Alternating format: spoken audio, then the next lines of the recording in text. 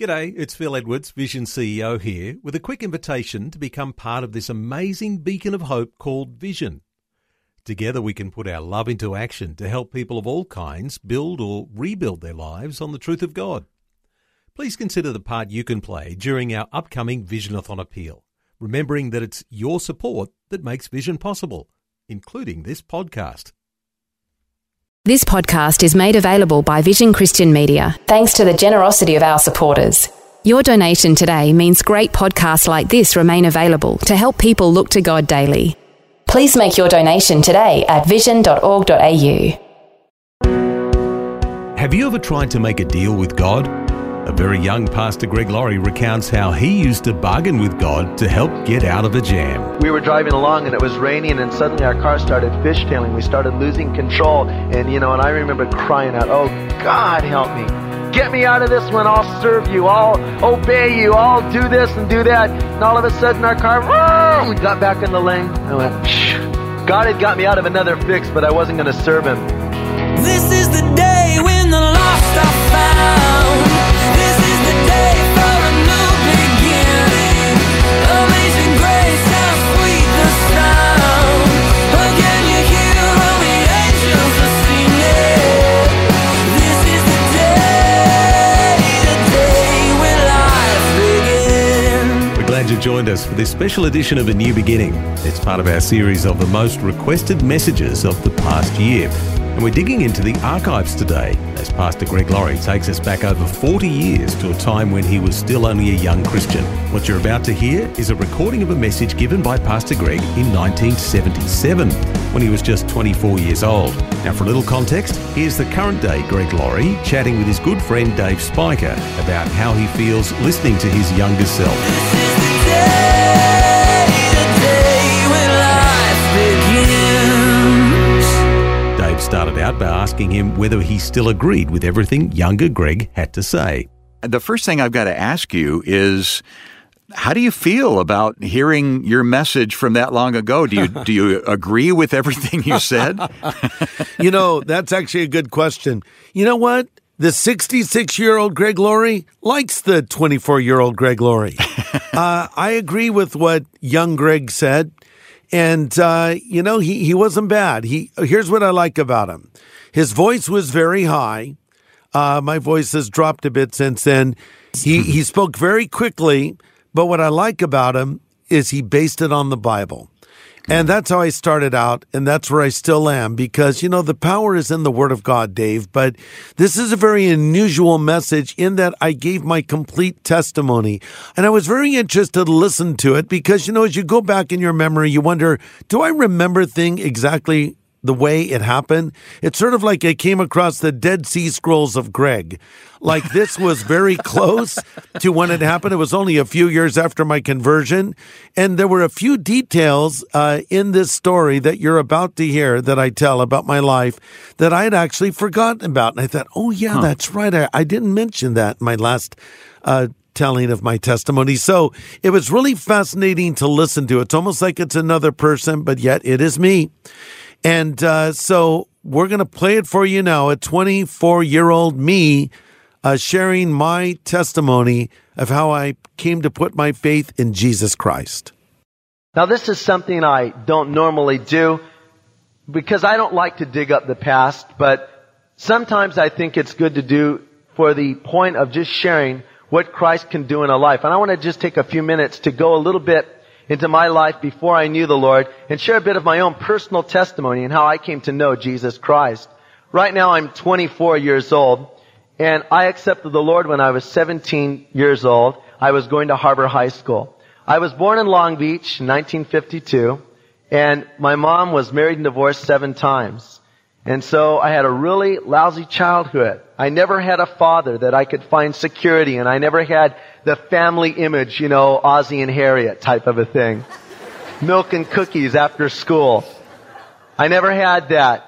I was brought up in an environment where I matured a little quicker than most children my age because when most kids were out playing baseball with their buddies and stuff, I was getting an insight into the very adult world that I was soon to join. And a lot of times I didn't have younger friends. I was around adults more than young kids, and I watched them drink their way around and try to have fun and wake up the next morning. And I just looked at their lives and saw the emptiness in it really quickly. And I knew that I wanted something more, but I didn't know what I really wanted. So as a young boy, and I got into school, I went into military school because my mom didn't have time to watch me. She had to work, and believe it or not, I was a straight A student on the honor roll, good kid, Private Laurie, you know. And as I was in military school, it got to a point where I was going to get out, and so I transferred out into a public school, and I was so used to the discipline. And back in military school, you say yes, sir, to your teachers, and the teachers wear uniforms, and you wear uniforms, and it's just like the army, except you're a bunch of little kids, you know. It's really kind of a strange place. And so I got out of military school into a public school, and there was absolutely no discipline any longer. I could do whatever I want, so I totally reverted into my other nature, what I really wanted to be, and just basically was a rotten kid. In the 6th grade, I caused a lot of trouble. I caused so much trouble and made so many enemies, and I would write things on the blackboard when the teacher was gone and yell things at him in the middle of class and make up jokes and draw weird pictures of the teacher in various environments doing strange things. And so they would call me into the office and tell me they were going to expel me. My mom called them and said she would sue the school system if they expelled me, so they decided to leave me in school. And my teacher hated me so much that once when I was outside and the rest of the class was there, she said, you know what I'd like to do to Greg Laurie? I would like to bury him up to his neck in the sand and let red ants eat his head. The teachers hated me. I went to Lincoln Junior High School. That's local around here. And I got in there and, and I was starting to grow in that and all, and noticing girls more.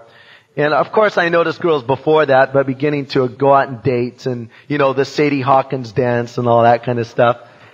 But I always had a problem with girls. I was scared of them.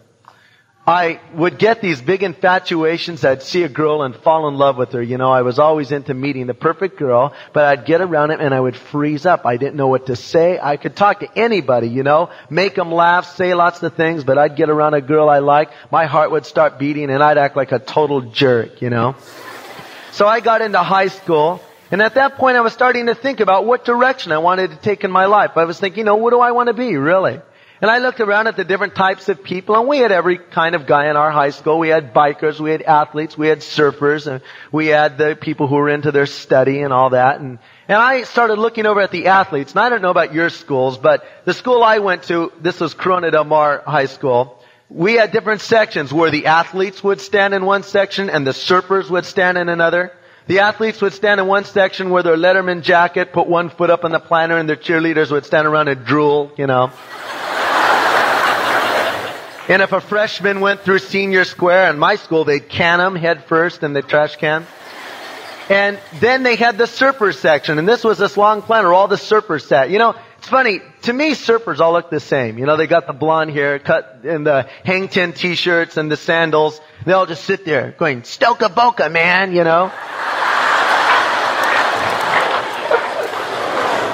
So all the surfers sat in one part, and then there were these weird people. They hung around the vending machines, I don't know what they were. They were, hey man, vending machines, Strange. And then there were those who liked to hang around in the library and study at lunchtime. I never could understand that at all. And so I decided I wanted to go out for sports. Now, as you can see, I never was a great physically built person, but I was always good at track and running and things like that. And so I went out for football for a split end because I figured, I don't have to sit around and get annihilated in the front line there. I can run out for passes and be a hero and all that. And so I went out for football, and I was doing pretty good, and it was hard because, you got to get out there and hit these bags. And our coach was really some sort of a nut or something. He wanted you to hit this thing, this big metal thing with these pads on it, and hit it until your ears started bleeding. He goes, bleed, rah, So we did it, It was that big macho image, be an athlete. And I worked and got the butch haircut and went out and got all my football equipment, and I was called into the office about a week before season started. Told I couldn't go out because my grades were too low. That really bummed me out because I'd worked for months, in the training and after school and giving up my time. And I thought, oh man, forget that. And so we'd go to dances at night and drink a 6-pack of Colt 45 and that kind of thing. And then a friend of mine told me about smoking marijuana. Now I'd seen the movies, in school that they show you that were made in 1930. Where the guy smokes it and turns into a raving maniac and runs out and murders puppies and things like that. My friend told me, he said, man, smoking grass is really good. You're really going to like it. And I said, no, it's bad, and I had all these ideas in my mind. And he said, no, let's go ahead and do it. And so we sat down in this room and it was really dark and it was just like I thought it would be. And I was expecting the police to come bursting open with submachine guns, Elliot Ness, Nothing happened. We got loaded and I kind of liked it. So I thought, that's kind of fun. I think I'll get loaded and drink a little on the side. And again, it wasn't a big thing to me. It was still just a social thing. Just going through the normal antics, and I could walk across the campus and everyone would come up to me and go, hey Greg, hi Greg, how you doing? I knew everybody. I was popular. But I didn't have any friends. I didn't have anybody that I really could sit down and open myself up to. I always joked a lot and I'd make fun of people and walk up and put them down, and that was my big act in life. But I was really, empty inside, and I was trying to cover it over. Well, you're listening to A New Beginning today, a special edition of the program as we hear Pastor Greg Laurie from back in 1977. It's part of our series of most requested messages of the past year. It's called Greg Laurie, Then and Now. Who is this guy that we've been listening to yeah, for who's the last this crazy few minutes? kid using our airtime today? This 24-year-old weirdo talking. He has a very high voice and he speaks too quickly. Oh, wait, it's me. It's me from 42 years ago. Yeah, as we mentioned in the beginning of the program, Dave, we recently came across this old message that I did when I was 24 years old. And in this particular message, I share my story of how I came to put my faith in Jesus Christ. And so we thought our listeners might enjoy it. So we're going to pick up where we left off.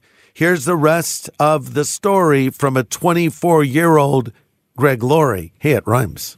I started getting into smoking grass a little bit more, and this was in the 60s, and it was when the so-called hippie movement started gaining popularity.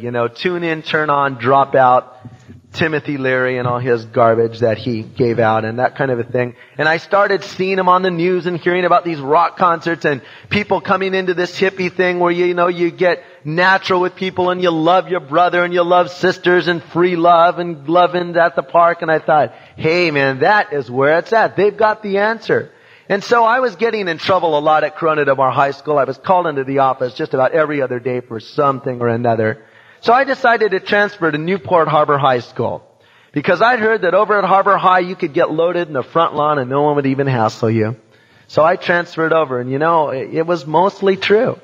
I started hanging around with a bunch of friends that were really into getting loaded, and I started growing my hair long and doing the whole thing and really becoming a hippie, I was so proud of myself. And so one day we went down to Laguna Beach. We were going to buy a kilo of grass. And we went down and got it and put it in the trunk of our car and we were driving back. It was a very rainy night. And driving near Laguna Beach along the cliffs, you know that, if you go off a cliff, you're in trouble. And we were driving along and it was raining and suddenly our car started fishtailing. We started losing control and we slid into the other lane and we were going right into head-on traffic and my friends were freaking out and I was in the back seat. And I saw the headlines in the paper the next morning, drug freaks killed on the freeway. And I could see the old ladies going, it serves them right, And I thought, I don't want to go this way. And I remember crying out, God, if you get me out of this one, I'll serve you. I'll obey you. I'll do this and do that. And we're spinning out. And all of a sudden our car, we got back in the lane. I went, thanks a lot, God, God had got me out of another fix, but I wasn't going to serve him. Reminds me of the story of the guy that was slipping down a house. He was losing control. And he couldn't get hold of himself. And he was going, God help me, God help, help, help. And he was almost at the edge of the roof. And all of a sudden his belt loop got caught on a nail. He said, it's okay, God. I got caught on a nail. That's where I was at. Whenever God would get me out of a jam, I would say, oh, it's all right, God, it worked out. Not realizing that he was the one that worked it out. And so it got to a point where I started to get loaded with my friends 4, 5, 6 times a day. I had about a DF average. I didn't care, though, you know. People would say, your grades are low. I'd say, who cares? What good is an education? What good is this life? I look at these people that tell me about an education, and I saw that they had so little, and they were so empty inside, and I thought I was really getting a real education. You know, I was learning about life the right way, I thought. And so we had an English class, and we were supposed to go watch West Side Story and Romeo and Juliet for our class. And I loved Romeo and Juliet. That was one of my favorite movies because, again, I always had the thing, meeting the perfect girl and falling in love. And so I loved that movie, and I went, and my friend said, hey, let's take LSD. Oh, hey, that'll really be good. So we took acid and sat in the movie. And I was sitting there watching the movie, or I could have been watching the wall for that fact, you know, just... And this girl was sitting in front of us, and she turned around for a minute and turned back, and I just looked at the girl. You know, here I was stoned, watching Romeo and Juliet, and I see this girl, and I start going, there she is. I've met her finally, you know. And I knew that this was the one. And so I really wanted to meet this girl. So the next day, Monday at school, I was walking across the campus, and I saw her. And I went, all right. She was talking to a friend of mine. I'll just walk right up there. And I looked down, and she had a black book with gold edges on it. And I went, oh no. She's a Jesus freak. Now, if you want to be popular in school, you don't become a Jesus freak. I just looked at her and, you know, wow, what a bummer. And so I started watching her, and I'd watch her go across the campus, and I didn't like the Christians because the Christians would walk across the campus Monday morning at 8 o'clock, first period, and sing, you know? Not Friday, fifth period, Monday, first period. And anyone that could be happy at that time was a little wacko as far as I was concerned. And they would be singing about Jesus and carrying their Bibles, and I just couldn't identify with that. And so I saw this girl, and one day I was sitting out in the front lawn, and a friend said, hey, there's a guy on campus, man, he's selling orange sunshine, that's LSD. And he says, why don't you go get some? I said, all right, you know, for the weekend. And so I went walking across the campus looking for this guy, and I started hearing this, you know, Jesus, and near, near, near, near. And I looked over, and here's about 50 of these Christians sitting, love, love, love. Is that the way Christians dance, you know? Then they all point up to this guy. What are they pointing at? So I just looked at him, and I saw that girl. Her name was Chris. And I saw her there, and I went, there she is, man.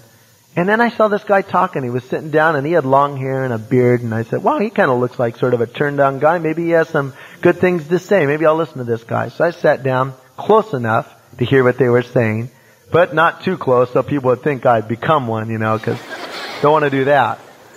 And I sat down and listened, and I kept looking at Chris, you know, going, oh, man, I'd sure like to get to know her. Then I started listening to this guy, and he said something that just shook me up. He said, Jesus said, you're either for me or against me. I thought, what? He said, Jesus said, you're either walking with me or you're scattering against me in opposition to me. And I stopped and thought, does that mean that if I'm not like one of these Christians that I'm against God? And I thought, I'm not against God, man. God's got me out of a lot of jams. I believe in God. You know, I've called upon Him and He's helped me out. But yet I'm not like one of these people. And I began to realize that either I was for Christ or against Him. Now, I was always considered to be neutral to myself, you know, in between. But I realized that to be undecided at that point was to be decided. It really touched my heart. But, of course, you know, I wasn't going to become a Christian. It just touched my heart. It was interesting. I mean, there's just no way I would become a Christian. And so the guy said, now there's some of you that want to give your lives to Christ today. I want you to stand up right now, right in the front of a high school. I mean, there's hundreds of kids sitting around eating sandwiches and, you know, to stand up there and go, Jesus, I mean, that just is crazy. People got up and started going up there, and I looked out at the ground, and I started feeling this funny sensation inside. Something I'd never known before, and it was a very alien sensation, and it was something just drawing me and calling me. Now I know it was the Holy Spirit. And I looked down at the ground, I said, I'd like to do it. I really would, man. I'd like to see if it's real. I've tried everything else. Why couldn't I try that? But I just can't do it. And then about a moment later, I was up there. I don't know what happened, but I got up there, and the people put their arms around me, which worried me a little bit. And they prayed a prayer. I don't even remember what I prayed. I don't even remember what happened. But all I remember was after we were done praying, that girl came running up to me and said, "Praise the Lord, brother." That girl, Chris, I like, and threw her arms around me and hugged me, and I went, "Oh, hoo, hoo."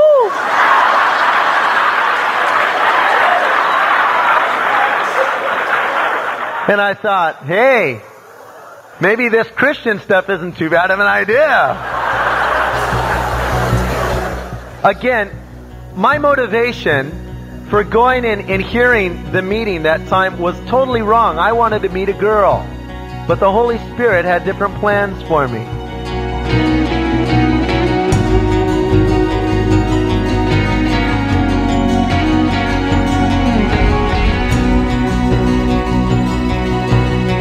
Pastor Greg Laurie, a young Pastor Greg Laurie at just 24 years old, giving us his testimony of how a troubled kid ended up coming to the Lord and serving the Lord. It's one of the earliest recordings of Pastor Greg's teaching, and it was one of the most requested presentations of this past year. Now tomorrow we'll have more from 1977 as Pastor Greg shares further about his journey to Christ. Join us as we continue right here, same time tomorrow on A New Beginning.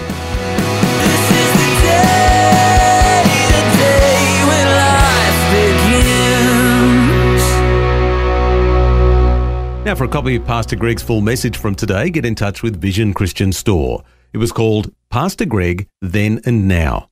Just go to visionstore.org.au or call 1800 00 50 11. Thanks for taking time to listen to this audio on demand from Vision Christian Media. To find out more about us, go to vision.org.au.